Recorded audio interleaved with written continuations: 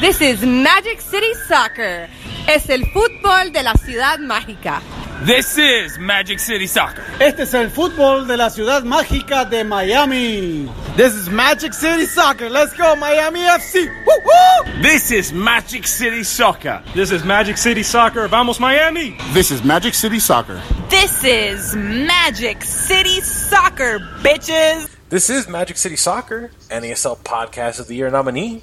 Hey, your home for everything you need to know about soccer in Miami-Dade County. Hello, Miami soccer fans and beyond. My name is Omar Mubaid, and I will be your host this evening. Matthew Bunch is on loan to the Killers concert here at the AAA, but we are joined by none other than Drew Hausman. Drew, you shaking off the rust okay? It feels so good to be back. God, I feel like it's been a long time since we've done one of these, huh? Yeah, for real. It's been a long time since we've had any solid NASL news also, so appropriate time to get this off-season podcast kicking. Man, we haven't done an off-season podcast since, well, last off-season. And much like... Which was about the same. And like last off-season, we are sitting in the unknown waters of the uncharted territory of we don't know what's going on. And I don't think anybody else does. It's kind of crazy when you think about how this court case is still ongoing and we still don't have kind of any clarity as to where the NASL is going to go, right? Yeah, I mean, it's, originally everybody was saying it was going to be solved at the end of December, then the beginning of January, and now, February is coming around, and still not a lot of information coming out of anything. Yeah. So in that case, let's go ahead and crack open this Guinness over here. Let me take a pint, or I should say a swig of this pint before it leaks over the top. 1 second. That's some good stuff. Haven't had a Guinness since our last podcast, so it's been a little bit. So, since we've last left you, and we predicted that the Cosmos would beat the San Francisco Deltas 4-0, which didn't happen in the NASL finals, we've had a myriad of just news coming out of the Miami FC camp. Drew, let's talk a little bit about some of the transfers that Miami FC has made, or some of the names that have left the roster. Okay, so I'll plug it real quick. If you go to the Miami FC subreddit, and this will probably be on our site soon, I kind of have an ongoing off-season player tracker of either players released or where they're going to. I guess I'll quickly start with the players that were out of contract and were officially, not renewed or released by the team. And that one we have Johnny Barajo, Brad Russin, Aaron Dennis, Calvin Rezende, Lavelle Palmer, and Michelle. And also Alessandro Lambrughi was one of the initial 7 cuts as well. You're correct. The Lamborghini has left us. He has gone back to the friendly confines of Italia. Yeah, he actually was able to kind of get on his feet the quickest, and he signed with a Series C team for entertainment purposes. I will try to pronounce it, and it's US Triestina. Yeah, I was going to go with Triestina as well. I think that's the right way to pronounce that. Not a bad call by you. He did come from a Series C team as well, though, initially when he joined the team last season, right? Yeah, correct. He's kind of just, if you look at like his player profile on Transfer Market, he's kind of always kind of walked the ledge of Serie B and Serie C. So, I mean, it sucks to see these players go, and you have to look at the situation. But at the same time, I'm happy to see these guys kind of get back on their feet or get signed with other teams. You can kind of moan about losing players, but at the same time, where we sit, we don't really have a projected start date or anything official. So, kind of just for these guys' careers' sake, it's good to see them, move on and be successful. And unfortunately for him, he seems to have moved on into a situation where he left a third division team in Serie C and Serie C A, and now he has joined Triestina, which is now in Serie C B. So unfortunately for Lambrughi, we have a situation here where he's kind of stepped down just a little bit. Taking a look at the table here, I cannot even believe I can find the table for this, which is kind of crazy. Triestina looks to be in a playoff position, sitting in 10th place of 19 teams in the Serie B. So I'm not sure how it works. So any very big Italian soccer supporters, if you have any idea how promotion relegation works once we get down the ladder in Italian soccer, please feel free to let us know. Another of the big departures from Miami FC is Stefano Pino. And as Drew can attest to, it almost seems like, well, if you can score on Orlando City in the Cup, you're going to get a contract, huh?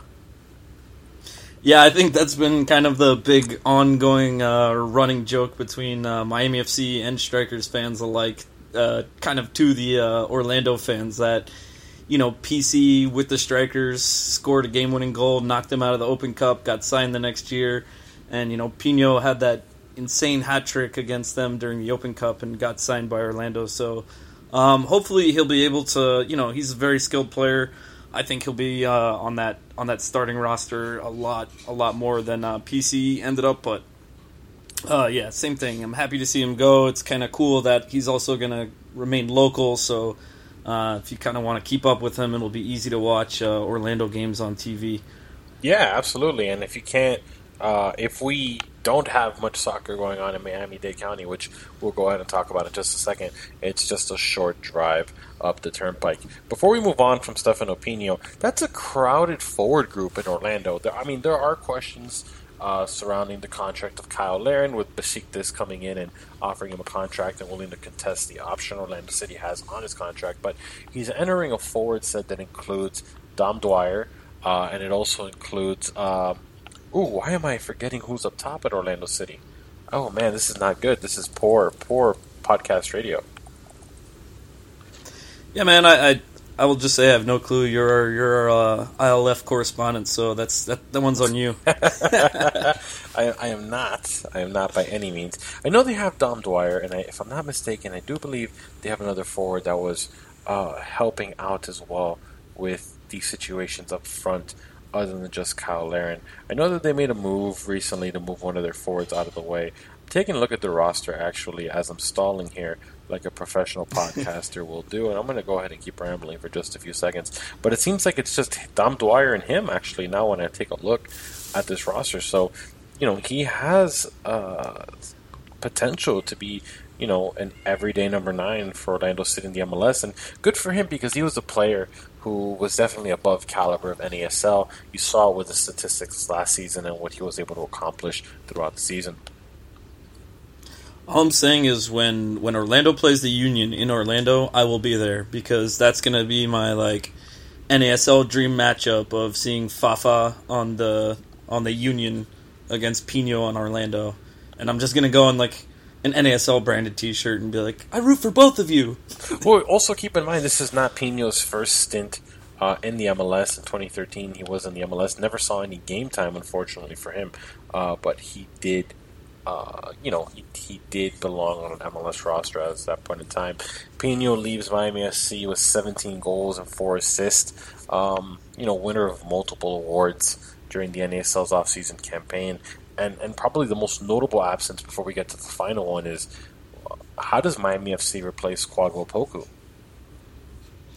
Yeah, I mean, that's kind of a crazy ordeal, but at the same time, considering that, we got him from MLS, and I think maybe we touched on it through the season last year, but kind of there's always been rumors of I think it was Houston and a couple other teams targeting him.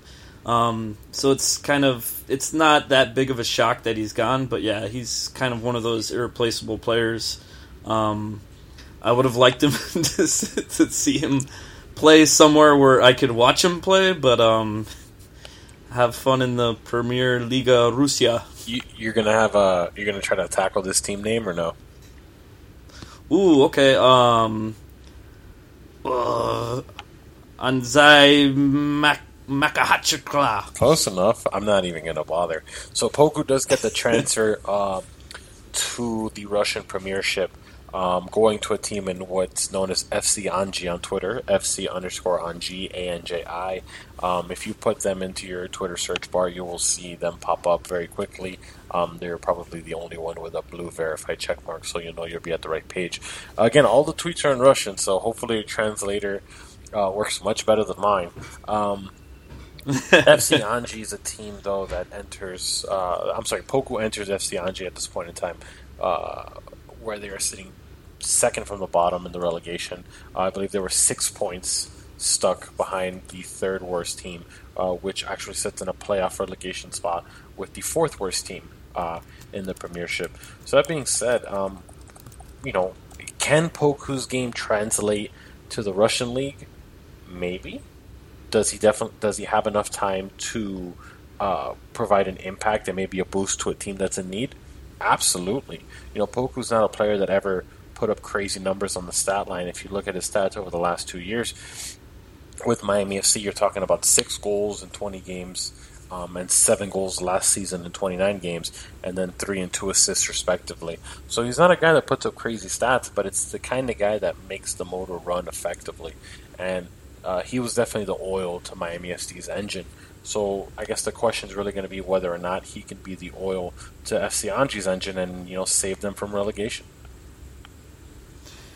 Yeah, I feel like it's a pretty clever move on their behalf. I guess they're in some sort of seasonal break. I couldn't really understand most of the tweets, but I think he met up with the team today in Turkey for some sort of friendlies and stuff. But I wish him success there. I'm kind of upset with their PR team because they use so many pictures of him wearing a NYCFC jersey, but I assume that's just because it looks like the city jersey. So maybe trying to trick some of their fan bases there, but I hope they love Poku in Dagestan as much as we loved him in Miami. I'm sure they will. I'm taking a look at their roster now. I'm looking at the flags and I see Ukraine, I see Russia, I see Georgia, and Georgia, of course, being the country, not the state. And then I see Kwadwo Poku, who still doesn't have a kit number. All right, man, let's play the guessing game.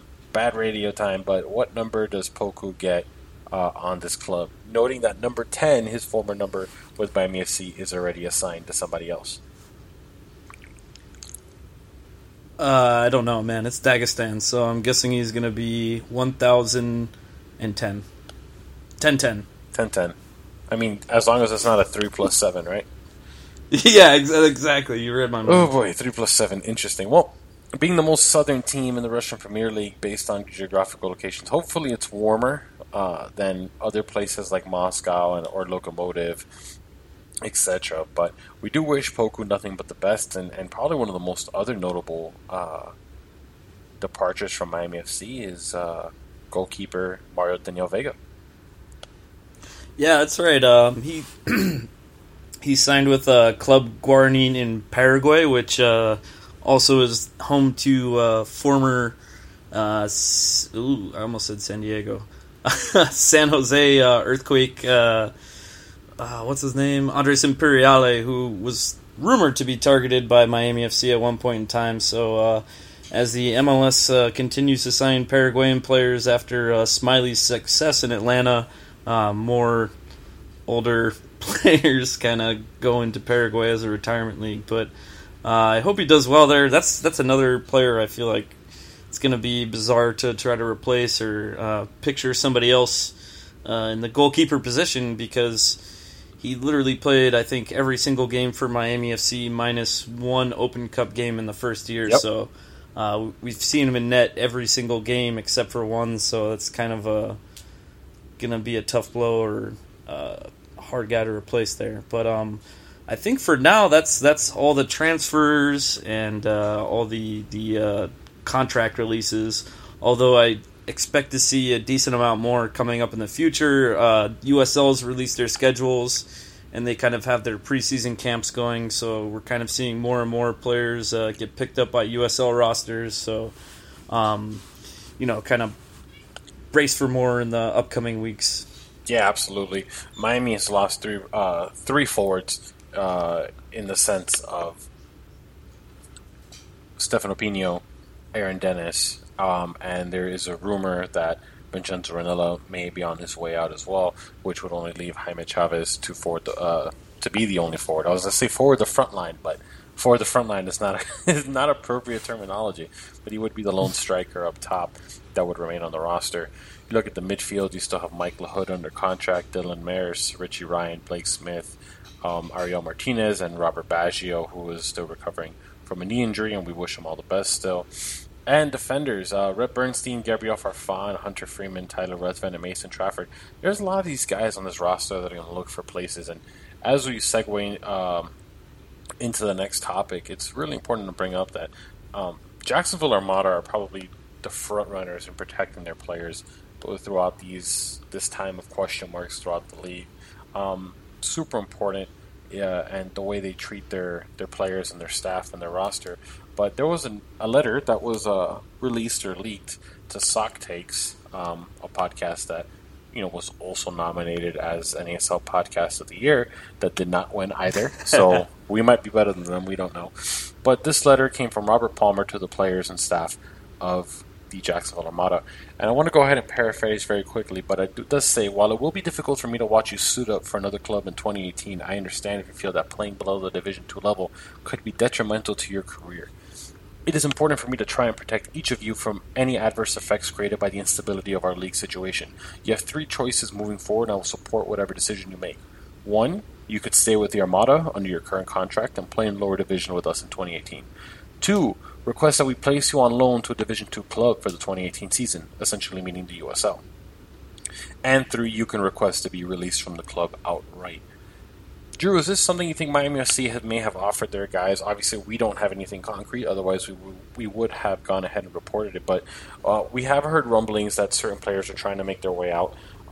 And, they are buying no contract with Miami FC. So is this something you think that the Miami FC front office should be taking a look at and maybe moving players out to USL teams or, hell, even an MLS roster if available, just to get the minutes and game time while we wait for a possible August start?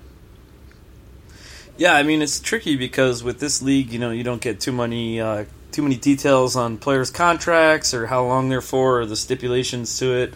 But I feel like if the opportunity arises, I feel like Miami FC would, I'd hope they'd honor that kind of same scenario. As much as I've Twitter fought with Palmer in the past, I respect that. That was a big move on their behalf. Kind of what I was kind of listening to too is bullet point number 1, where he basically, I think you said, playing in a lower division, which is kind of a little bit telling. Although they do currently have an under 23 team in place, which helps them out in the future. I mean, yeah, it's a good thing because nobody, you don't want to keep these guys under contract and have them play in a Division 4. Obviously they're going to crush a Division 4, but at the same time you're going to miss out on. You're basically going to deteriorate your skills playing against maybe, college kids and stuff like that. So, I don't know if they need to officially make that statement as Miami FC, but if they, honor something like that, it'd be great. Yeah. So, moving on into the next topic here about the question marks that do surround the club in its entirety. Look, I think Drew and I are on the same page when we both tell you, as you listen to the podcast, we have zero idea what's going to happen next season. We don't. So if you were coming to our show to find out what's going on next season and wanted some concrete answers, we don't have them for you. And neither does anybody else. As we mentioned as we entered the show, the league status is still up in the air. This is something that we learned last season and we went through last season. However, this one seems to be much, much worse. Couple that with the fact that North Carolina FC has defected to the USL, and Indy 11 has also defected to the USL, and FC Edmonton has picked up their toys from the Sandlot and said, no thank you, we're going to go and hang out and kind of wait to see what Canada is going to do with their Premier League or Premiership. Right now, you've got 4 teams in the NASL, including Miami, would be Jacksonville, New York, and Puerto Rico. Puerto Rico being a team that doesn't have a stadium that's in any position to host any games. And you have a team in 1904 out in San Diego, and you have a 6th team in Cal United that hasn't said a word other than an initial press release and announced their Twitter account. But other than that, Drew, have you heard anything out of Cal United? Because I sure as hell haven't. Yeah, no, and I've seen stuff where 1904 basically kind of alluded that they would join the USL as a possibility, but I think a lot of that too was under kind of the stress of not being able to sign players, not knowing what's going on, not knowing when the season's starting. Kind of the one positive outlook in that is that I don't want to jump the gun on the podcast, but the NASL committing to switch to the European schedule, thus buying time for them to get players and stuff. But yeah, out of Cal, I haven't really seen or heard anything, and they seem to have a pretty solid ownership group. But I can't really blame them for not having too much information. But even if this goes on, it's a 6-team league with 2 being on the West Coast and the rest, for the most part, on the East or in Puerto Rico. It's kind of a crazy travel schedule and financial burden on all the parties involved. So there are some positives and negatives out of this scenario. Oh, yeah, sorry if we haven't mentioned that previously. The NASL is adopting a European schedule. Partly, I feel that's the reason for Edmonton thinking, we're not playing home games in the dead of winter. Screw you guys, it's not happening, no way. All right, no way in frozen hell. But I mean, let me get your thoughts first on this European schedule or the adoption of the European timeline, and then I'll go ahead and kind of give you my thoughts, and let's see if our heads equate as to where we stand with this. So, what do you think? I mean, do you think this is viable? Do you think this is something that the league needed to announce at this point in time, or do you think that this is a gimmick and just a headline to keep NASL relevant just a little bit longer? I think it's a little bit gimmicky, and it was kind of presented and put off to the fans as kind of like something that was the plan all along. If you just look at everything, it's kind of obvious that it was implemented to buy time, which is necessary. If they really do want to keep this league alive, this is one of the things that'll help. I was listening to the First Team podcast, and Kartik was on it. Shouts out to Kartik, but he was also saying kind of one of the issues in U.S. soccer was kind of players' conditionings. That's always been an issue in U.S. soccer. So one of the things he was talking about is how they get transferred to Europe, and they're used to a different schedule, and they're out of shape by the time they get there, which I can see too. But at the same time, I don't think too many NASL players are getting transferred to Europe. There's not a lot of Premier League teams reaching out for a Rhett Bernstein. Sorry, Rhett. So same thing. It has its pros, it has its cons, but obviously this was a step. This is kind of a life support. It's what they needed to keep the league alive. I just feel like when the news first came out, it was kind of presented as like some kind of secret plan that they had all along to switch it and make it more relevant to Europe. But at the same time, it's you got to look at American sports and what it's going to be going up against. Then a whole other side faction comes in with issues of stadium use, weather, temperature, field conditions. If people have natural grass and they're in the north, how's that going to affect it? You could be playing on a freaking hockey rink for for all you know. Where it seems like it works in Miami, I don't know about some other cities. I like the idea, but implementing it with a 6-team league is probably not the best way to go about it. Right, bingo, 100%. You hit it on the head. I think the number one thing that screams gimmick in my mind is, how are you going to have a sport go counterculture? I mean, granted, the NASL has been trying to be counterculture the entire time within its existence in 2.0 and possibly even 3.0 should NASL survive. But you're being counterculture, and you're trying to say, well, MLS is going to run in the summer, so we're going to run in the winter. And maybe in their head they're thinking, well, if we don't compete and then we can expand and some of these LOIs do come in, and let's say NASL starts with 10 teams in August because some of the MPLC teams make the transition after the MPLC season over, perfect, no problem. You're not going to hear any qualms from me. However, here's kind of where I get stuck with this situation. You have a team in Miami FC, team that we cover, that has predominantly tried to play their games on Saturdays and the off game on Sunday and the off game on the weekdays. Okay. If NASL is going to adopt this calendar, no way in hell are they going to be able to survive Saturday schedules. And the reason I say that is because how are you going to go head-to-head against college football? How are you going to go head-to-head against NFL football? How are you going to go head-to-head now as we enter October and November and basketball and the NHL is starting? You're literally going ahead and competing with the biggest 4 sports in the country. And you're saying that a Division II league is going to try to outdraw or try to share or try to steal some of the market and some of the ratings from these other sports. And I know it's very easy to say, well, if you think about it, we won't be competing. It's 2 different audiences, this and that. No. At the end of the day, you're still pulling from the same audience. The sports fan that comes to an NASL game more than likely has other sports that they watch. Very, very rarely will you find an NASL fan not be somebody who is interested in multiple sports, where the NASL is their, if and only. So I look at this and I think to myself, this is a gimmick. This is, like you said, this is a necessity in order for the league to survive and start, because you can't start a league in March or at the end of March or beginning of April with 4 teams. That doesn't work. And you probably needed to give these LOI teams like Boca Raton and some of the other ones excess time in order to build up where they were and build up their roster and their support staff in order to make the jump from what essentially is Division 4, Division 5 all the way up to Division 2 per se.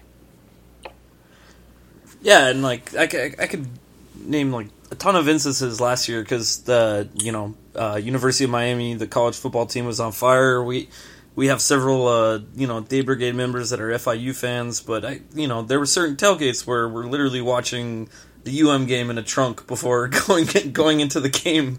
And even the front, not necessarily front office, but even the Miami FC staff, would say we're going against college football now, and that was kind of their excuse for the lower numbers. And I would use the same excuse, be like, hey, it's college football season.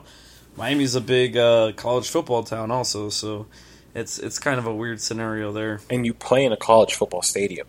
So now, how does your schedule so ramp? Then the stadium sharing is going to get a lot. Bingo. And the number one way that you can diversify and make this notable is to do something that Miami FC has not tended to want to do, and the NASL not wanted to do moving forward. Make this a league where the games are played on weeknights. Absolutely, yes, it's going to hurt your attendance compared to Saturday and Sunday games. It happens in every league. You look at the NBA, you look at the NHL, you look at games in terms of Major League Baseball when games are played on the weekday compared to the weekend. And yes, you're always going to get a bigger attendance and a bigger audience on the weekend. But if you want to survive in an aspect where you're going to have almost every professional league running throughout the calendar, you're going to have to find a way to play a majority of your games on weekdays and still attract that 4,000 to 5,000 number to make it viable. Because otherwise, to me, it's not viable. Because if you try to play a game Saturday night and you've got, let's say in the case of Miami FC, you got a Miami Hurricanes home game, I'm sorry, if you get $3,000 people, that's a success. Now you have to work your schedule around FIU football. Okay, so that's another obstacle we got to deal with. If there's a Heat game, people won't be showing up. The Panthers, that's not really something that Miami FC is worried about too much, because you're looking at a different market altogether. But at the same time, why create all of these roadblocks and obstacles for you? You're not trying to run through an obstacle course. You want to run a marathon, and you want it to be on smooth, plain surface, not running, essentially a Spartan race here. Yeah, the other thing that's kind of something USL has adopted or does more often too, is they have a lot more weeknight games, and that's kind of shouts out to Fat Deuce. If you look at his attendance tracker, that's another thing you have to consider when comparing the two attendances. Is okay, well, USL plays a lot more weekday games. They play Tuesday, Wednesday, Thursday games, where all of ours were strictly weekends. So the numbers are a little skewed in attendance, but that's something that they've kind of throughout the years have kind of built up, and their fan bases have gotten used to. But I mean, it's going to be tricky every way around, and with a 6-team league, maybe it's not the best league to implement the European schedule, but at the same time, it's a necessity, So it is what it is, and if the league exists, we'll see how they react based off that. But as you were saying, some of those LOI teams, this could be an opportunity for them to join, to expand the amount of teams in the league. So there is a tiny light at the end of the tunnel. All right, so we've talked about the league, we've talked about the calendar. Now let's talk a little bit about the club. Given the uncertainties with the NASL, there was a report put out, I would say, Drew, about 2 weeks ago, maybe not even 2 weeks ago, 10 days ago or so, that Miami FC was in negotiations with USL to join the United Soccer League and leave the NASL behind. We reached out to comment to Sean Flynn, Miami SC CEO, and his response on the comments based on the tweets from Jeff Ruder was the following. Nothing to comment, focusing on NASL beginning in August 2018. Chris Kivlahan then reported that he reached out to Sean Flynn as well, and he said that they were staying put, essentially, in the NASL, and they weren't going anywhere, and they were looking forward to an August 2018 start. Drew, first of all, as someone who covers the team and is involved with our production and our utilities, Miami FC to USL, is that something that you would have liked to have seen or not really? If you asked me that question last season, I would have said no. At this point in time, I would have said yes, because based off the options we have on the table, I dislike the USL, but at the same time, that's going to be the more active league with more experience behind it and kind of a better structure going forward.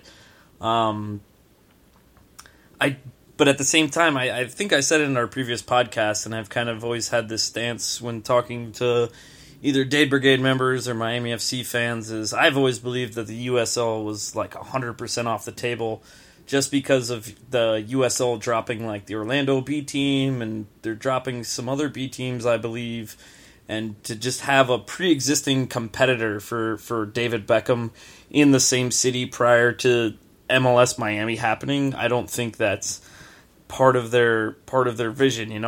Orlando made the promotion, everybody else makes the promotion, and we've never seen it before where a USL team exists in a city, but then later on an MLS team comes and take over. So I think at the end of the day, either way, that would have folded us. Probably also bought us some time, but I just never see that happening, especially after the whole Silva kind of also gimmicky offer to buy the MLS, teams out for the media rights and all that. I just kind of think in that circle that our club and our league is kind of just viewed now as like enemies of the state, Right.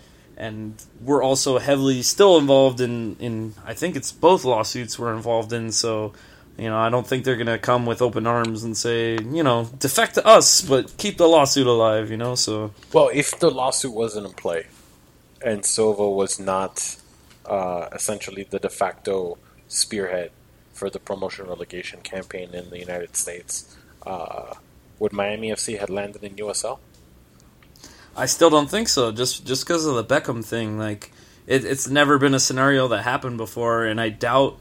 And I'm not saying it's a bad thing or boo David Beckham, but at the same time, like if I were Beckham also, I wouldn't want a pre-existing team in an MLS affiliate league in the same city as me, and then try to take over their fan base, or there's going to be certain loyalists that stay, and you're going to play at a different stadium in a different location. I think it just gets weird. It does get weird. I think it gets weird pretty quickly. However, when you look at it from our standpoint here at Magic City Soccer, what generates content is games. What generates content for us is the ability to be interactive not only with the players but with the staff of Miami FC as well.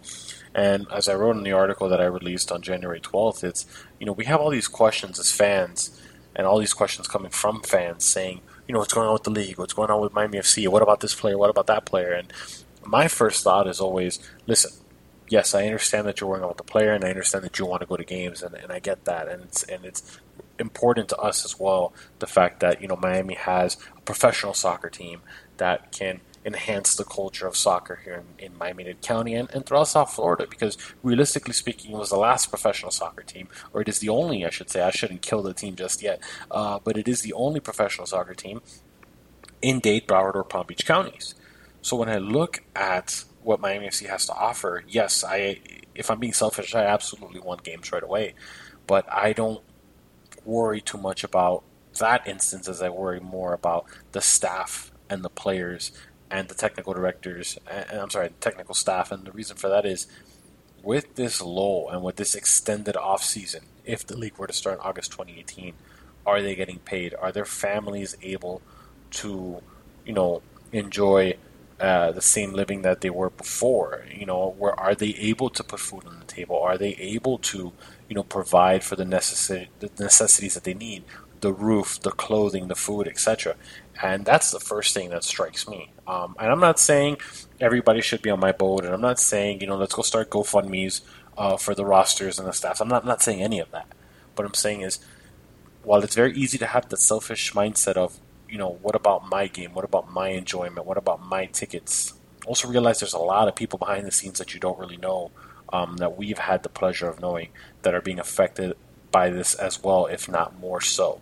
So I'm not trying to, stand on a soapbox and preach or ask you to change your opinion about the situation, but, one of the big things when you see any league begin to have problems, whether it's financial or whether it's political or whatever, is the people who work for the league and the people who work for the teams, because, these jobs, there's only so many of them. And yes, they can switch sports, absolutely, and all these other things, but there's only so many of these jobs available, and you just really hope that the people who, occupy those positions are getting paid, despite not being able to do a whole heck of a lot at this point in time, and, they're still providing for their families, where appropriate. So, not to get too much of a downer, but absolutely, I think Drew's 100% correct that I don't think USL was ever an option on the table. I think the promotion relegation campaign basically killed that before it started. I don't think Miami was ever going to move. Drew, I think you bring up an absolutely great point that I've never seen that either. I don't think there's any recorded instance where there's been a USL team and then, MLS sweeps into the market unless that USL team were to, be granted an expansion into MLS. But being that we don't know what's going on with Miami FC and what's going on with the NASL, but, the Open Cup starts here in just about 4 months or so, right? Just the early part of May. So where does Miami FC sit with regards to the Open Cup? Yeah, that's the other crazy thing, because even if we end up playing next year, I guess we could kind of do hypothetical scenarios where maybe we sneak in a freaking NPSL team or something like that. But unless if we get Division II sanctioning through the USSF, I don't see a way for us to be Open Cup eligible. I'm pretty familiar with the Open Cup, but I'm not going to pretend to be an expert on the rules. It's some complicated stuff, but right. Basically, divisions, the non-existent 3, 2, and 1 all have automatic berths. So if you go down to Division 4, even if we join NPSL, well, the NPSL teams that qualify all won their conferences the previous year. So, even if the team does move on, but the NPSL folds, it doesn't look like an Open Cup would be in the future, which is pretty unfortunate considering the run we went on. Obviously we're not going to have the same players and staff, but I feel like that was kind of one of the biggest points of this year that brought attention, like through international media, through America, to our team. And even in the city, I had people just randomly texting me, what's up with this team? What's up with the Atlanta game? So, hopefully, that's kind of the one bright side I see, if we can keep the NASL division sanctioning, even if it is a small amount of teams in the league, that we would get the Open Cup berth, and maybe, kind of prove some more points, crack some more heads. Yeah, that would be great if it'd be weird because you kind of have the situation much like the CONCACAF Champions League where teams are playing games when it's not their season. And they're just kind of sitting in an off season, but they have to show up to training camp early because they have to get ready for this Champions League game. I think Miami FC would treat the Open Cup very much with that respect. But if Miami FC is not able to play in the U.S. Open Cup for the reasons Drew just mentioned, remember Miami FC does have 2 teams in the U.S. Open Cup at a minimum. There is 3. We're going to talk about that 3rd team in just a second because there are some intricacies that go with that. But if you remember, FC Kendall, back in November, they had to travel to Nashville. Yes, Nashville, Tennessee. They were able to beat Nashville United. So FC Kendall has a bid in the U.S. Open Cup, and they will be playing in the first round. Red Force was able to beat South Florida FC in a South Florida showdown in order to qualify again for their 2nd straight Open Cup. So, more than likely in the first round, you may very well see an FC Kendall South Florida FC match. And, if the coin falls the right way, there's a very good possibility that one of these teams could be possibly hosting a USL side, because there will be no Division 3 by that time, at least we don't think. And moving forward and hopefully playing a USL team in the confines of Miami. But Drew, the third team, Miami Fusion, winners of the NPSL playoffs, or the Sunshine Conference, I should say, and they've earned the right through winning the division a spot in the Open Cup. Not a secure future there, right? Yeah, they're kind of a question mark on everything. I've been asking around about them, and NPSL is a little bit kind of trickier thing to follow. There's not that much stuff online, but I don't want to call it early, but from what I've seen online and just heard around, it looks like that team is folded or just taking some bizarre hiatus. Kind of one of the big things that the NPSL teams do are open tryouts. It's a big money grab, but at the same time, if you want to step up your game and get into professional soccer in America, if you're at that age, it's a good thing to go to, but all these NPSL teams do open tryouts. They charge $100 a head, 1,000 people show up. Boom, that's their money for the year. But, kind of historically, the Fusion have been terrible at social media, not really posting anything ever. And they've just been silent this whole offseason, where everybody else in the Sunshine Conference has been kind of active and talking about tryouts and stuff. So, I guess in the future, I'm going to try to figure out more information on this. But as of now, from what it looks like, the Fusion don't exist. So if Miami Fusion don't exist, and they came in first in the Sunshine Conference, would Miami United, who came in second, just basically walk into their bid and get a spot in the U.S. Open Cup? I'm not sure, but I hope so. So that's why we said there possibly could be a third team joining from South Florida, again, should Miami FC not be able to make the fold. But at a minimum, we're looking at 3, even if it's the Miami Fusion, but, possibly a fourth should the NASL get their stuff together and move on, and be sanctioned, I guess is the key word, be sanctioned by the U.S. Soccer Federation, and then go on from that point. How much of that do you think has to tie in with the election and possibly needing a candidate who would be, now I don't want to say promotion relegation friendly, but more friendly to the structures and the ideas that the NASL owners want in play than the status quo at this point? Sorry, what do you mean by that? So you tuned out. You tuned out. Great job. No. So what I'm saying is, how much does the NASL need a candidate for the U.S. Soccer Federation to be very aligned or open to the ideas the NASL wants to bring forward within the pyramid in and of itself? Oh, okay. Yeah, I thought you were talking about NPSL for a second, and I was sorry. oh man.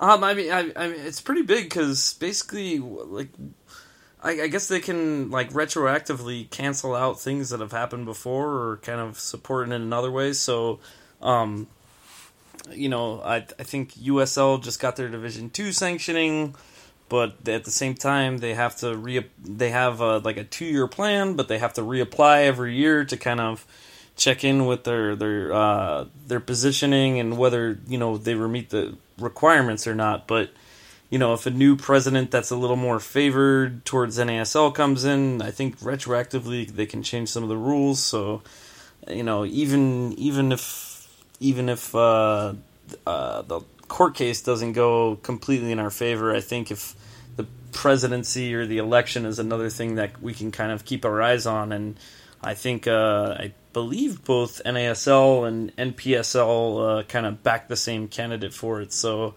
hopefully that can do something in our favor. Absolutely.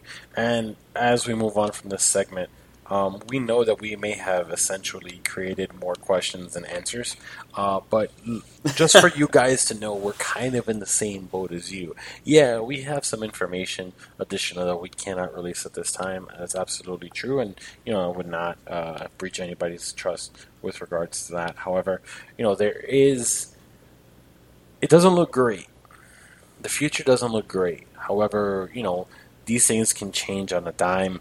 Rocco Commisso and the attorney groups for the NASL are still waiting on word back from the appellate court, and it's taking a long time, which really makes me think that the U.S. justice system doesn't want any blood on their hands about this. They just kind of wanted to see what happens. If they stall long enough, maybe something sorts itself out and they don't have to be the determining factor, because I'm pretty sure they don't want to get their hands tied into this mess, because this probably won't be the last kind of lawsuit that comes into play should the NASL not get a favorable ruling. But as we move on, another kind of cup, a cup that we contest here in the beautiful state of Florida, that would be the Florida Cup, right, Drew? That's right, Florida Cup, baby. A little different than last year, but I'll still take it. Well, the Florida Cup always has one match in South Florida, which we thoroughly enjoyed, Drew and I. We were able to go watch Legia Warsaw take on Barcelona SC. No, not Barcelona from Spain, Barcelona from Ecuador. I know, right? Big thriller. But no, usually have a good amount of matches contested throughout the state, most of them taking place in Central Florida between Orlando and St. Petersburg and the Tampa area. But Drew, Legia Warsaw, Barcelona SC, it was a match that had a lot of goals early. I know you were watching this one from the stands. What were your thoughts about these two teams, going at it? Yeah, it was an interesting matchup. I think Warsaw in 2016 had a Champions League run, or was in the qualifying stages. So right off the bat, I thought they were going to be the more dominant team. You can kind of tell it was a little Florida friendly and all that, but there was a lot of scoring in the beginning. It was fun to go to, though, because I was surprised that all the Polish fans that showed up in the first half. Me and Magic City Soccer correspondent Lee Ifans sat... Ifans? I can't pronounce his name. I'm a terrible human being. But we sat on the Polish side, and then on the second half we moved over to the Ecuadorian side. But all in all, it was a good game. I really like this cup.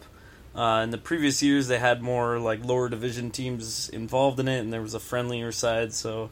I hope they can kind of build up into the future, but it's always good when you can see kind of these not you're not going to Sun Life Stadium to see Barcelona play Juventus. You're seeing kind of a scrappy Eastern European and a scrappy South American team play each other. So it's a good opportunity to see kind of some of these more obscure but also successful international teams play locally, which is a big deal. Yeah, it's a big deal because you get an influx of international soccer. And we're talking about teams that, look, let's be fair.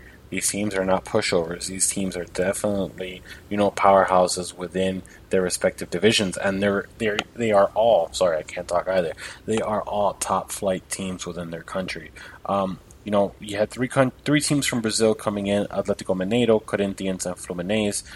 Corinthians and Fluminense being teams that usually try to attend this match. Atlético Nacional from Medellin in Colombia took place. Barcelona, we already spoke about, from Ecuador. You had PSV Eindhoven from the Netherlands, Legia Warsaw from Poland, and you had Rangers from Scotland. If it was Celtic, I would have gone to every Celtic game, but because it was the Rangers, not so much. Each team plays 2 matches throughout the Florida Cup, and essentially whoever wins in points and whoever wins in goal differential become the winners of the quote-unquote Florida Cup.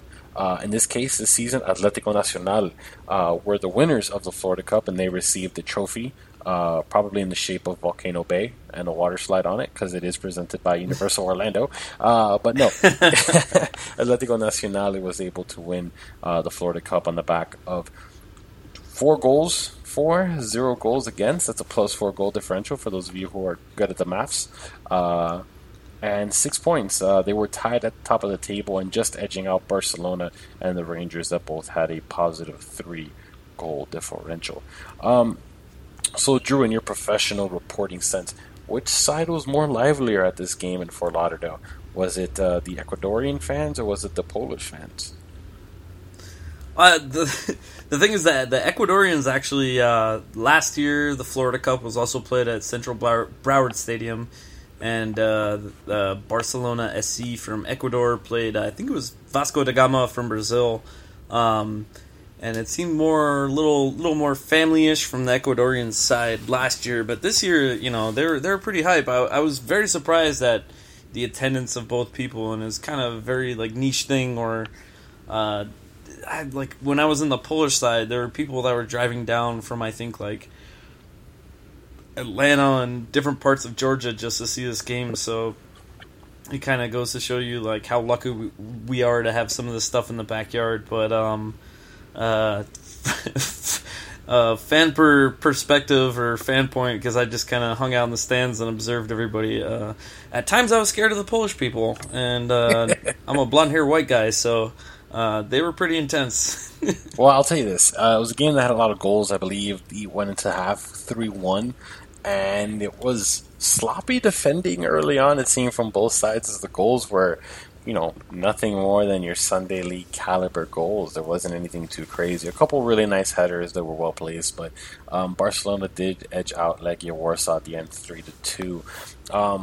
Legia Warsaw did make part of the problem with that is they I was gonna say part of the problem with that in the actual tournament, they give them 600 subs.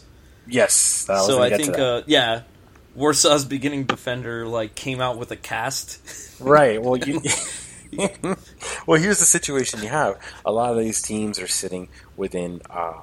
They're either prepping up for their season in Central and South America, or they are also, in their off-season break for their holiday break, quote unquote, in the European, within the European nations such as Warsaw, Rangers, and of course PSV Eindhoven, the Dutch, the Scottish, and the Polish all have a off-season break of about 3 to 4 weeks within the holiday period. Middle of December running till about the end of January, if I'm not mistaken. So, for those of you that follow Bundesliga, you saw that it just returned to TV. For those of you that follow, the Eredivisie, I should say, the Dutch league, you'll see it will be returning to TV shortly. The British league or the English Premier League does not follow that system, so we play games around the clock and we get to enjoy on NBC Sports Network. Hey, you look at that shameless plug, NBC Sports Network. Whenever you want to sponsor Magic City Soccer, let us know. What's up, Rebecca Lowe? Oh, we can get her to do an opening. That would be pretty cool. All right, man. So we've talked about MPSL. We've talked about NASL. We've talked about Miami FC and all of the guys and jerseys that we will need to bury and retire, or maybe even fly at a game, hopefully in August. That'd be a cool sight if you could just fly previous players' jerseys at a game off a flagpole. I think that'd be kind of weird, but kind of cool, and a testament to saying thank you, at least for the opener. But it looks like the big fish in the pond is coming out of the sandcastle to play. Could it be? Is this really happening? Is the Miami MLS announcement imminent as everybody thinks or says that it is? Guys, keep in mind of something very important here, right? We are skeptical, and we have every right to be skeptical, because the first announcement for MLS Miami and David's Beckham project was announced in 2014, if I'm not mistaken. And you had a bunch of photos and people taking pictures with Don Garber and the scarves and holding the soccer balls and things of that nature. But man, it's been almost 4 very, very long years that we've been sitting here and being told about Miami MLS, and now it seems like you've added the Moss brothers after not winning the Marlins contract, and all of a sudden it's like the train's leaving the station. Like, all of a sudden the conductor got there. The pilot showed up 3 years late, but the pilot is here, and the pilot seems to be the Moss brothers. And I mean, what do we make of this? What do we make of this, Drew? Is this happening? Are we still waiting for the the ticket pamphlet to come in the mail? Or are we still waiting for something more than seeing a jersey and a scarf? Like, where do we stand? Pepperidge Farms remembers. No, I don't think we're gonna get that much stuff out of this announcement. I've kind of been a hater going along this timeline, but that's been more frustration out of, how going to the announcement and then kind of being left in the dark for 3 years. But, kind of the on-running joke throughout U.S. soccer is Miami FC, or Beckham Miami is making an announcement about an announcement to be announced in a week. But it seems like it's actually going to happen, you know? Like, we've sorted out some investors. The Moss brothers seem like they're very involved. From what we're hearing, that the announcement could happen any day from literally when you hear this to February, mid-February. So I think they'll probably come out with information, talk about the Overtown site. I just think really what this team needs, though, or what the PR group behind the team needs to do, is just finally give us something more to hang on than just the expansion or franchise announcement. Finally release that team name, kit colors. Give us something that we didn't hear 3 or 4 years ago, and then that's gonna bring the people back into it, and that's what they need. I'm excited for it, but at the same time, just based off how it's been going, I'm skeptical. I don't want to see another thing with Garber and him, and basically just saying, "Hey, MLS Miami, granted, thumbs up," and then maybe a year or two of silence, and then the announcements start coming in. They really need to kind of put some bait on the fishing hook and cast it out. So you absolutely took the question out of my mouth. If this announcement is nothing other than Don Garber coming to the microphone and saying, "I declare MLS Miami to be the X team into the MLS," and saying it's official, it's signed, it's good in stone, they show proclamation and signed paperwork or whatever, is that enough? I think that's enough for the majority of people, but for, I guess, what I'll call the soccer crackheads, or, kind of the fiends that we see at every event, or, that go to the bars early in the morning, I would be happy with that, but at the same time, that's kind of what we thought the initial announcement was, but it ended up not being, so I would like to see a little more out of it, but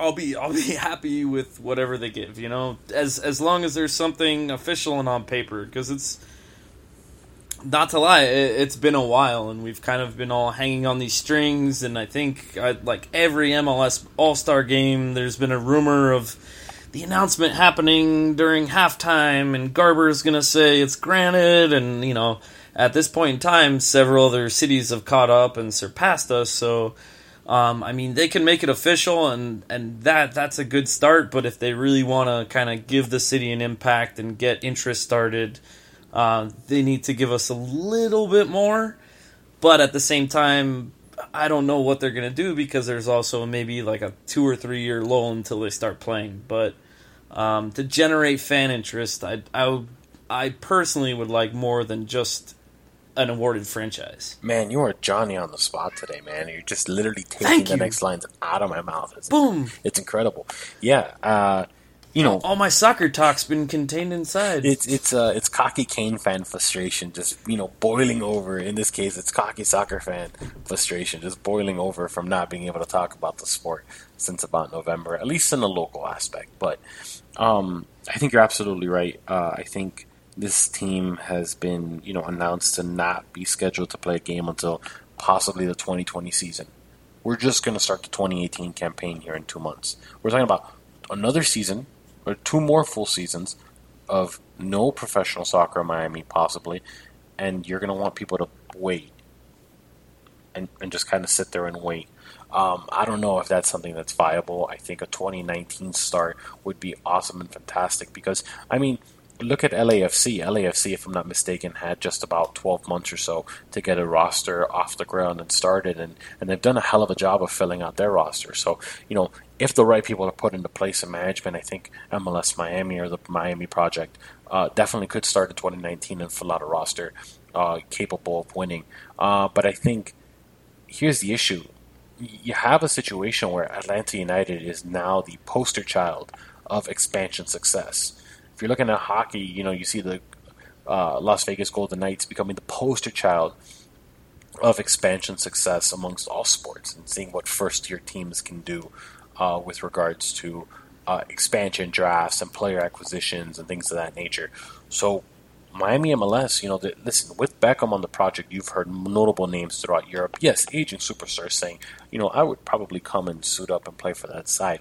Guys like Zlatan, guys like Cristiano Ronaldo, mentioning that yes, they would want to play for a Beckham-owned team or a team where they could align their viewpoints with Beckham once again, as those two superstars have in the past throughout Europe. But yeah, absolutely. I think this announcement needs to be something formidable. It doesn't need to be a jersey, especially if we're going to be more than 2 years out from starting.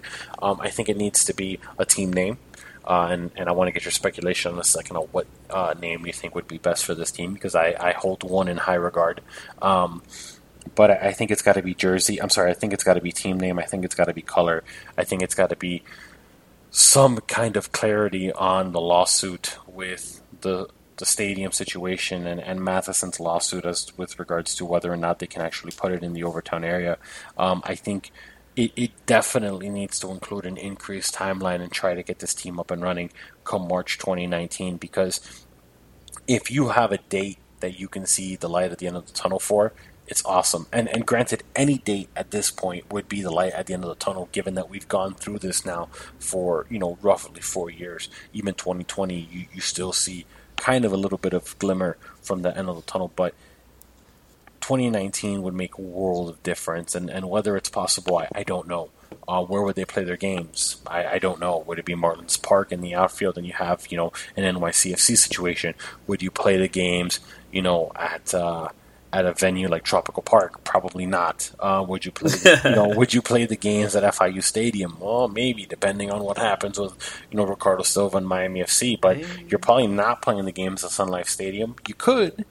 It's not a terrible idea, but would the Dolphins want to have to deal with pitch renovations and things of that nature? We don't know. But that being said, Drew, if you had a team name of choice, if you could name this team whatever you wanted, what would you name it? Man, I've heard so much stuff pitched in like the last 3 years.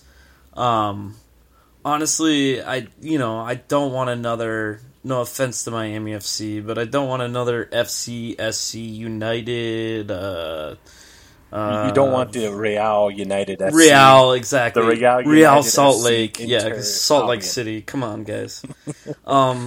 Honestly, like I kind of like some of the hackier names, and I kind of just want them to embrace the hackiness of it all. Just like Miami Vice was always thrown out there, and I love that name. Like it's kind of stupid, but at the same time, like look at what we said with Miami FC's mascot, like Galazzo. When it came out, everybody's like, "Oh, it's a stupid bird. It's a stupid bird." We fucking love that bird now. Just like embrace the stupidness, And like other things, I don't think it's been thrown out there, but I even said too, just name something stupid like Miami Surf, something like that. Just Miami Heat's the basketball team. That's a fucking stupid name. I'm sorry, I'm cursing a lot now, but Miami Heat's like a pretty dumb name. But a year or two down, or even in the first year, you get used to it. It's. And kind of that's everything that people kind of talk trash about in soccer, is just going for the basic name. So, go out there, choose something unique. Don't. I heard somebody was saying like Miami Devils or something, and I was like, nah, that doesn't make. I get it, Red Devils, but you don't need to kind of put that European recycled connection. If you're gonna go for it, just go all out, make it American, make it unique to the city. That's why I like Miami Vice. Yeah, absolutely. It's stupid, and it may come into legal issues where he'll have to pay a ton of money to an 80s television show, but Don Johnson getting a paycheck again. Not just a syndication paychecks, but he's getting a fat one from David Beckham and company. No, you know what, man? Jesus, you're good, man. I don't know if we're linked at the brain or what we got going on today, but I think my front runner for team names here is definitely Vice City. I gotta hate saying the letters FC, because I think it's so monotonous, because nobody calls teams in Europe everything FC. It's just, for example, it's just Bayern Munich, it's just Manchester City, it's just Manchester United, it's just Chelsea, it's just Arsenal. Nobody really goes Arsenal FC or Chelsea FC or Manchester United FC. But, Vice City FC would be pretty cool. And not just to use the terminology of city, but, you have a lot of South Florida factors when you use the term Vice City. We see now just a tremendous outroar in not to segue into basketball by any means, but, the the Miami Vice jerseys that the Miami Heat are coming out with, and hell yeah, those approval, are so nice. Right, the approval rating that's coming out, and granted, we are entering just about to be 40 years from the 1980s decade here in 2020. We'll be 40 years removed from the year 1980, but the 80s culture and the 80s style and the 80s architecture is still something very prominent to this region. It is the decade that essentially built this city and made it and brought it to the American forefront, obviously for numerous different reasons, some not great, others great. But yeah, I think Vice City FC is definitely the way to go. I would not hate. You can't call it Miami United because you do have an NPSL team here by the name. I understand if they go with the Miami United name. I just don't think the MLS can have another United in there. I would absolutely despise Real Miami. I would absolutely hate Miami AFC, and I would not. Not be a fan of just anything along those names, Real or anything else. Anything with just a preface or like something after Miami would be terrible, I mean, unless it's like a team name, like a mascot name in a sense, but just like any of those Reals, any of that, just no, that needs to stop. And like, I get it for like Division 4 clubs, but this guy's got money. Exactly. Come up with something. But I mean, for example, I want to even say too, like if you do the Vice thing, then you can do the whole like hacky 80s thing, and it won't be hacky. Our city can embrace that. Like, right. But here's the thing. Like, look at what Orlando did with purple. Like, who the fuck wears purple fucking soccer jerseys? Sorry, I'm cursing again, but nobody. But that's become like a huge thing out there. Like. And they have the little punk song, Go Go Bordello, start wearing purple. Like, it's its own, like, sensation. And they've created this whole brand and verbiage behind the purple kits where probably at some point in time some marketing guy was like, oh, this is a dumb idea. Just go with black and white. And you know who did it right? When I look at some of the leagues around the world, I'm drawn to the Australian League because when you look at the team names for the Australian League, they did it right. They did it the right way. They did it the way that I would like to see my teams or the teams I support do it. Sydney FC, Newcastle Jets, Melbourne Victory. You have the Western Sydney Wanderers. Sorry, I don't use the Wanderers term. That's kind of weird. You have the Central Coast Mariners, the Brisbane Roar, Perth Glory, Wellington Phoenix. I understand it's not a big league, and we're talking about Australia, where pretty much the entire continent is not inhabitable except for the city. The area is near the ocean. I understand this, right? But you've got a chance to do something different. Please, for the love of God, do not call it Miami City. Do not call it Miami United. Do not call it Real Miami. Do not call it Deportivo Miami. Don't call it something of that nature. If you're gonna call it something, please put some kind of city-centric name behind the word Miami. Listen, if you want to go with a number, listen, by all means. You want to put the year that the city of Miami was founded, more power to you. I will not complain because you're breaking the mold. If you want to call it, 305 United, even in that case, even though it'll never happen, it's something that I could get more behind than just, your standard Miami United. It just doesn't sound the same. And for the love of God, if you picking colors, please, teal, pink, and white. I know that certain people are listening to this and throwing up at the moment because they're like, Omar, what are you doing? Teal, pink, and white. Why? Why does it have to be so tacky? But those are the colors of Miami, man. The blue, the oranges, not so much. It's the aquas, it's the teals, it's the pink, it's the white. If you want to go with the green and the orange for the city of Miami flag, that's fine too. But make it a product that people of the city are going to love, even if the team's not doing well. Even after, we leave behind the era of the possible Ronaldos or the possible Zlatans or anybody who you think would want to come into this roster that are European superstars that have already been rumored to be linked.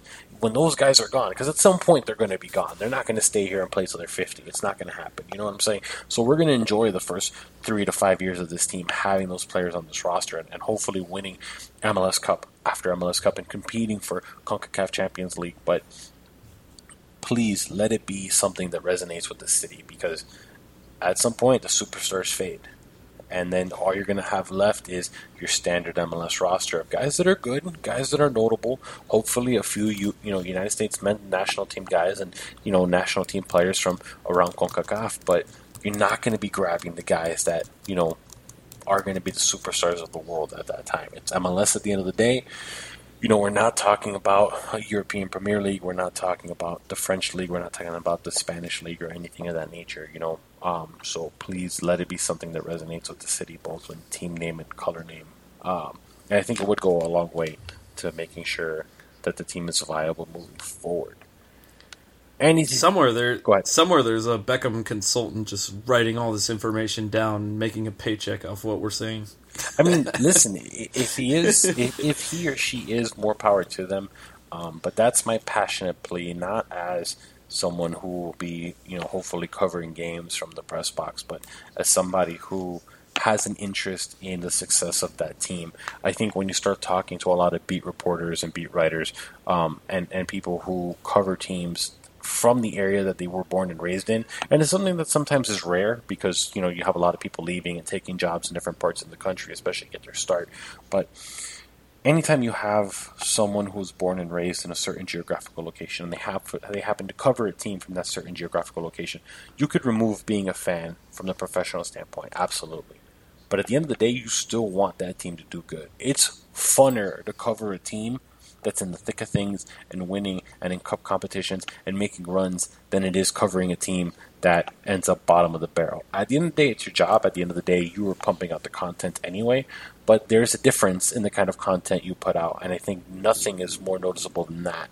When we look at our podcast early on from the fall season of 2016 covering Miami FC, and the podcasts and the articles and everything we launched with the website, the content, the interviews, and everything. It was just a different level of it, and it's because the players are enjoying themselves, the staff is enjoying themselves, the journalists, the reporters, the content, the beat writers.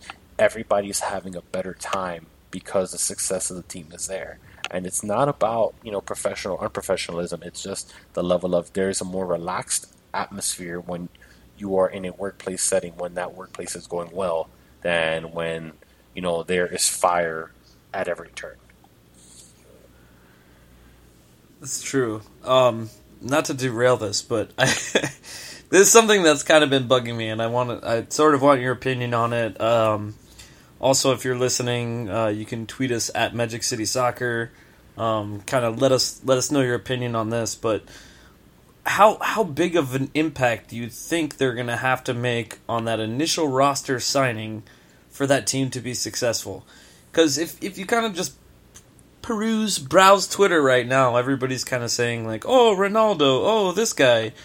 And like, let's say those aren't unrealistic goals. Let's say those are unrealistic goals by the time this team starts. Like, what kind of players do you sign? What happens when there's what's his name, Chad Marshall or like a Brad Evans on the team, and you don't have kind of an HD Maria?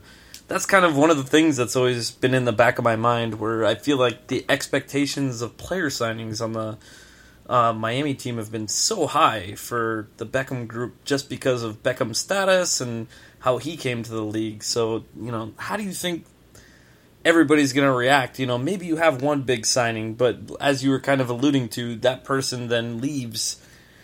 It just seems like a weird scenario to me. I feel like it's kind of, not to be a dick, but it's a very Miami thing where it's like, we want the best. And then like you end up with still players that are great, but you're just like, oh, who the fuck are these guys, And that's the other thing, us being in like an international market where everybody's going to kind of want X guy from X home country, mm-hmm. and if we don't get him, or an aging superstar from La Liga, then, mm-hmm.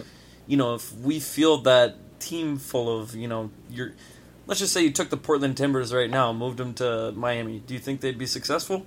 I think not as a team, but attendance wise. I think they would. I think they would initially, because you would have that initial interest. Now, if the Portland Timbers were to constantly be challenging for MLS Cups, then yes, I think the attendance continues to be high. However, for example, if you look at Orlando City, I think that's the best example, is because they were about to sign Kaká. But you're looking at Orlando City, who has never made the playoffs throughout their 3 years of existence, and you have a situation. Clapping him. Well, that's not a knock against Orlando City. It's just it's a fact. They haven't made the playoffs in 3 years of existence, but they have signed players that have weight behind their names. The Kakas, the Nocherinos. They brought in Jonathan Spector, who was an excellent player for them this season. But these are guys who are so notable that they can sustain the attendance even without the team's success. But the biggest question is going to be moving on into year 4 and year 5 for Orlando City is now that Kaká is gone, and now that you've got guys whose names aren't as high caliber or carry weight. What is it going to be? What's going to be the interest beside the hardcore supporter? What's going to be the interest beside the people who have been sitting on the season ticket waiting list for a quite long time? Those are the people that they're going to want their tickets no matter what because they've been waiting for so many years that once they get in, they're going to stay in for a couple seasons at a minimum because they've been waiting for so long. But then what happens after that dies off? I think Miami FC, I think the MLS Miami project is going to have similar problems should the team not succeed. And listen, signing Ronaldo's a lofty goal. People saying Zlatan at potentially age 37, 38 coming to MLS.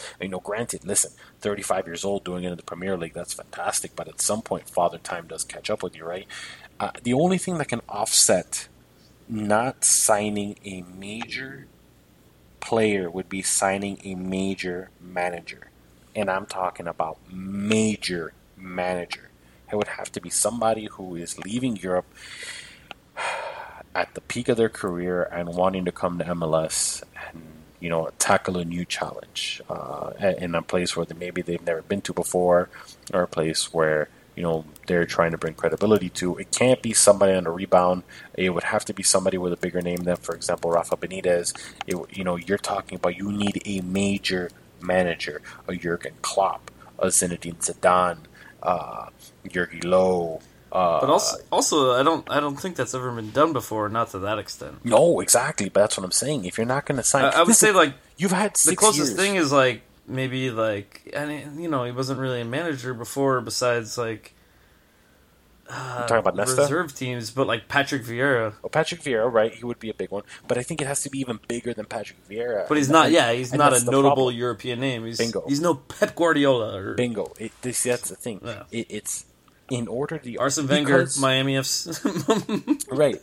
Oh God, help us. Wenger in. Oh Jesus Christ!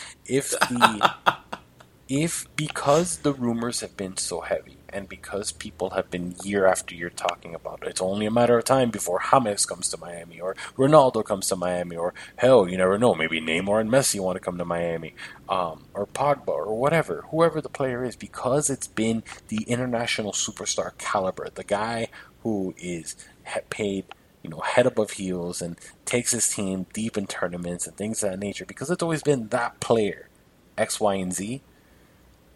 If Miami MLS fails to sign one of those players, it's going to be a problem.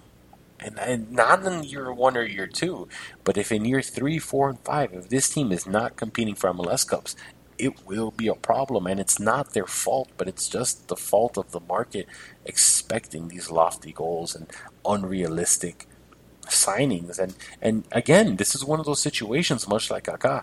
What happens if you do sign Ronaldo and he comes to MLS in Miami, and he's not the Ronaldo that people know and love? Well, what do you do? Because if he ends up looking like Andrea Pirlo, what do you do? That's the problem, because you have such lofty standards and lofty goals for the signings of this club.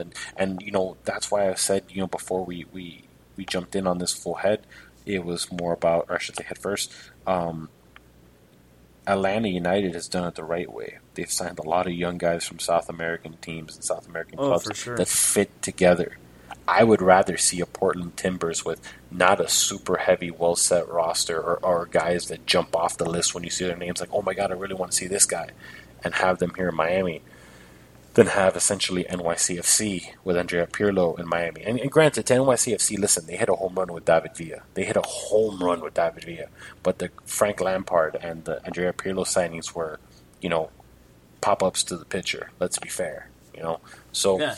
And what you're saying, Atlanta's doing it right too. They're not they're not really going after the age player, but instead they're getting the kind of the young South American studs, and that's kind of the sustainable MLS method also, right, where it's like, okay, we have this guy, but at some point in time they could ditch him or sell the contract if necessary, but with that money they can reinvest, and kind of it's been going on since the Beckham era, where the MLS just is kind of known as the kind of European retirement league, where Atlanta's doing the opposite of they have all these great young players, and that's something that also MLS Miami is going to have to look at and kind of hopefully try to emulate for their success in the future. Right, and this is the thing, you're not going to compete against the FC Dallases and the Houston Dynamos and the Seattle Sounders in year 1 and year 2 and year 3, because these are academies that are fully developed and ready to go, and they're pumping out players left and right.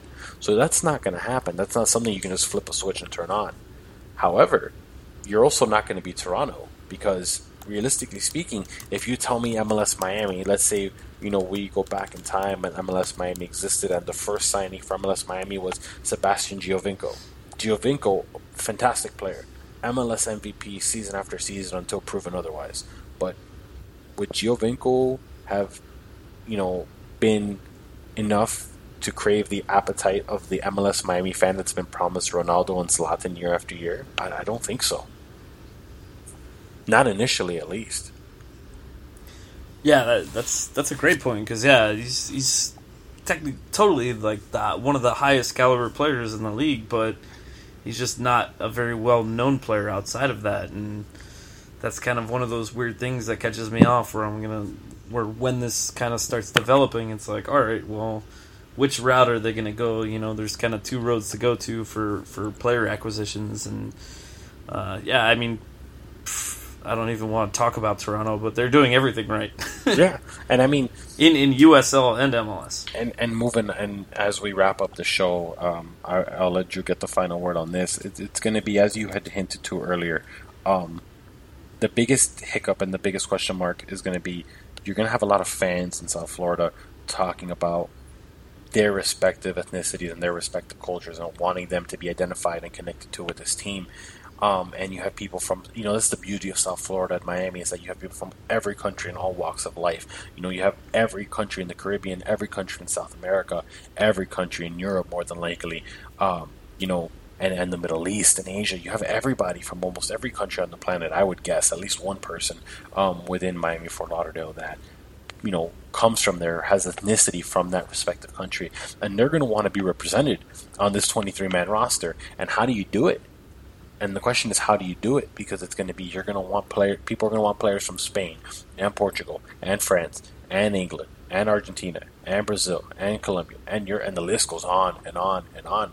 And there's going to be people who are going to be left out, and there's going to be cultures that are going to that may be turned off initially because they didn't get my guy. They didn't have my guy on the roster, So it's going to be interesting to see how that gets sorted out, how that gets handled. But I'll tell you what, if you sign a Ronaldo, as an example, and I hate to keep using that as an example, but if you sign a Ronaldo, if you sign a Kylian Mbappe, if you sign a Pierre-Emerick Aubameyang, if you're able to get a Romelu Lukaku, if you are able to get a Harry Kane, I'm not saying he's leaving Spurs. If you get any of these top caliber guys, because remember, we're talking about 2 years in the future, so guys are getting older.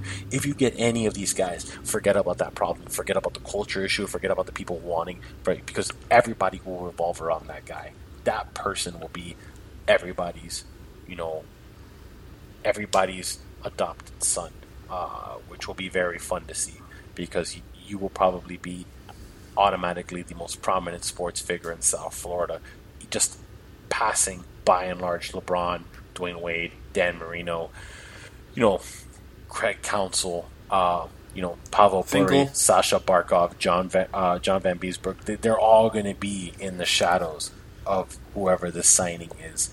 So that's pretty interesting there. Do you agree? Yeah, and before we get a bunch of hate mail, we're not pinning every fan down as this, but we're just kind of saying the majority of the people, kind of the interested public, So before you get a bunch before of you angry flood it. tweets. Yeah. No, we just Yeah, mean in yeah, general. And because we see it in the Miami FC days, and we see, how people wanted people from certain nationalities represented, within players. And I've been clamoring for Miami FC to sign Suni Saad, probably the only Lebanese international playing professional soccer in North America, to come on the roster. And then they didn't do it. Fine, whatever. But, he's lining it up in Kansas City. So maybe MLS Miami takes a good thing there, which means I'll need to take a break from the press box every now and then to fly a Lebanese flag behind the goal of MLS Miami games. But that's it. Drew, it's a pleasure. Tell the people where to find you. Woo! At It's Houseman LOL on Twitter. It's been great to be back, and hopefully we can pump out a couple more podcasts and whatever sort of off-season we see. Yeah, absolutely. As the news comes in, hopefully some MLS Miami news soon. We'll get that pumped out for you guys right away and articles on the website. Remember, you can find all of us at MagicCitySoccer.co or MagicCity.soccer. Matthew Bunch, who is still on loan at the Killers concert, you can find him on Twitter at Matthew S. Bunch. As for me, you can find me on Twitter at Mubayid11. And of course, you can find all our work together, as mentioned, at Magic City Soccer. So that being said, because we don't know the status of Miami FC, we're just going to leave it here. Stay tuned, because a lot of news is coming from Miami, and it's going to come quickly. So, go Miami Soccer. Somebody told me that you had a boyfriend that looked like a girlfriend That I had in February of last year.